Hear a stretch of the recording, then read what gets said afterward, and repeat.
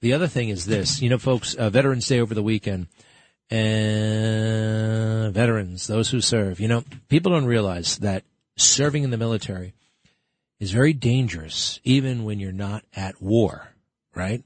People die in training accidents all the time. It's more or less routine. I hate to say it, but crashes of this magnitude, helicopter, 5 guys on it in the Eastern Mediterranean.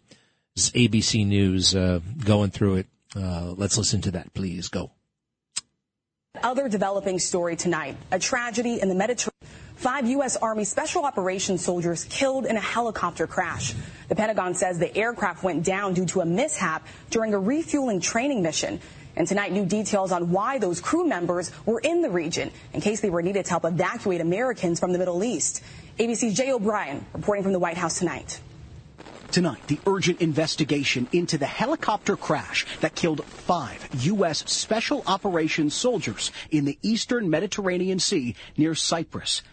Officials saying the MH-60 helicopter went down due to a mishap while it was conducting a routine air refueling mission during training late Friday night.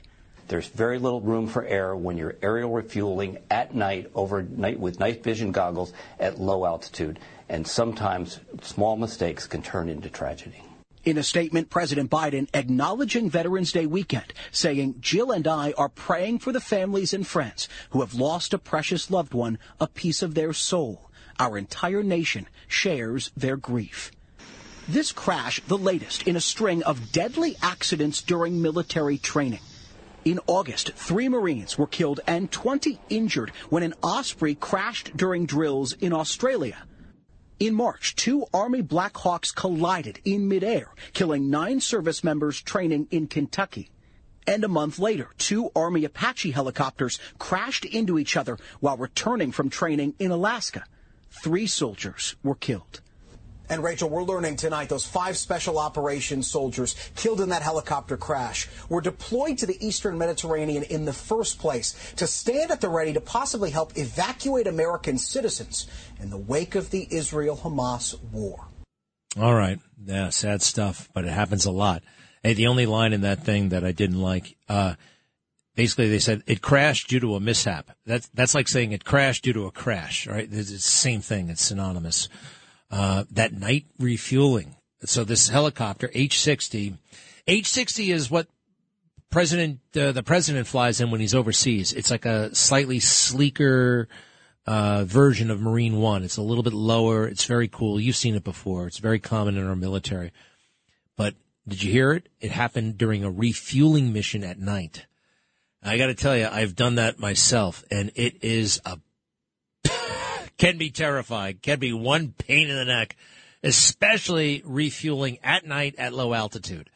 It is hard. It's one of those things when I heard about it, when I heard that we had to do that at night, I'm like, really? I didn't know that was part of the deal. Yeah, you got to do it at night. You got to refuel at night. Now think about it. You got a gas station. You got a great big plane, right, that has a lot of gas and 2 hoses hanging off the back, hanging from the wings. They got 2 hoses.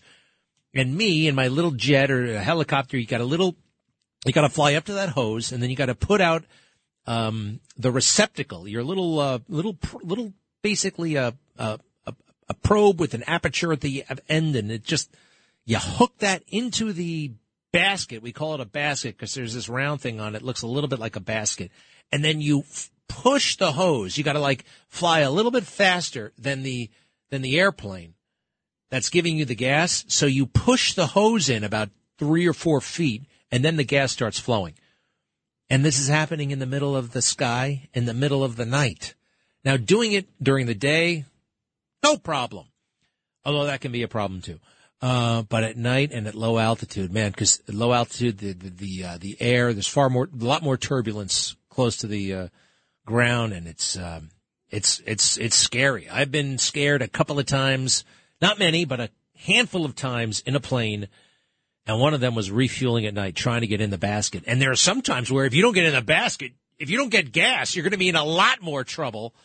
You got to get the gas. Imagine running out of gas at night over water. That would not be good situation, obviously, and it happens all the time. So really sorry to hear about that. This is Greg Kelly for Priority Gold. What does it mean to be America's precious metals dealer? It means that you're in touch with the hearts and minds of those who love this country, value our freedom, and want to protect the future. Priority Gold is that precious metals dealer. They've helped thousands of Americans back their retirement with solid gold and silver. Call Priority Gold at 888-506-6439. Receive free shipping, free storage, a free investment guide, and one of the best purchase experiences in the industry. Call now or go to PriorityGold.com.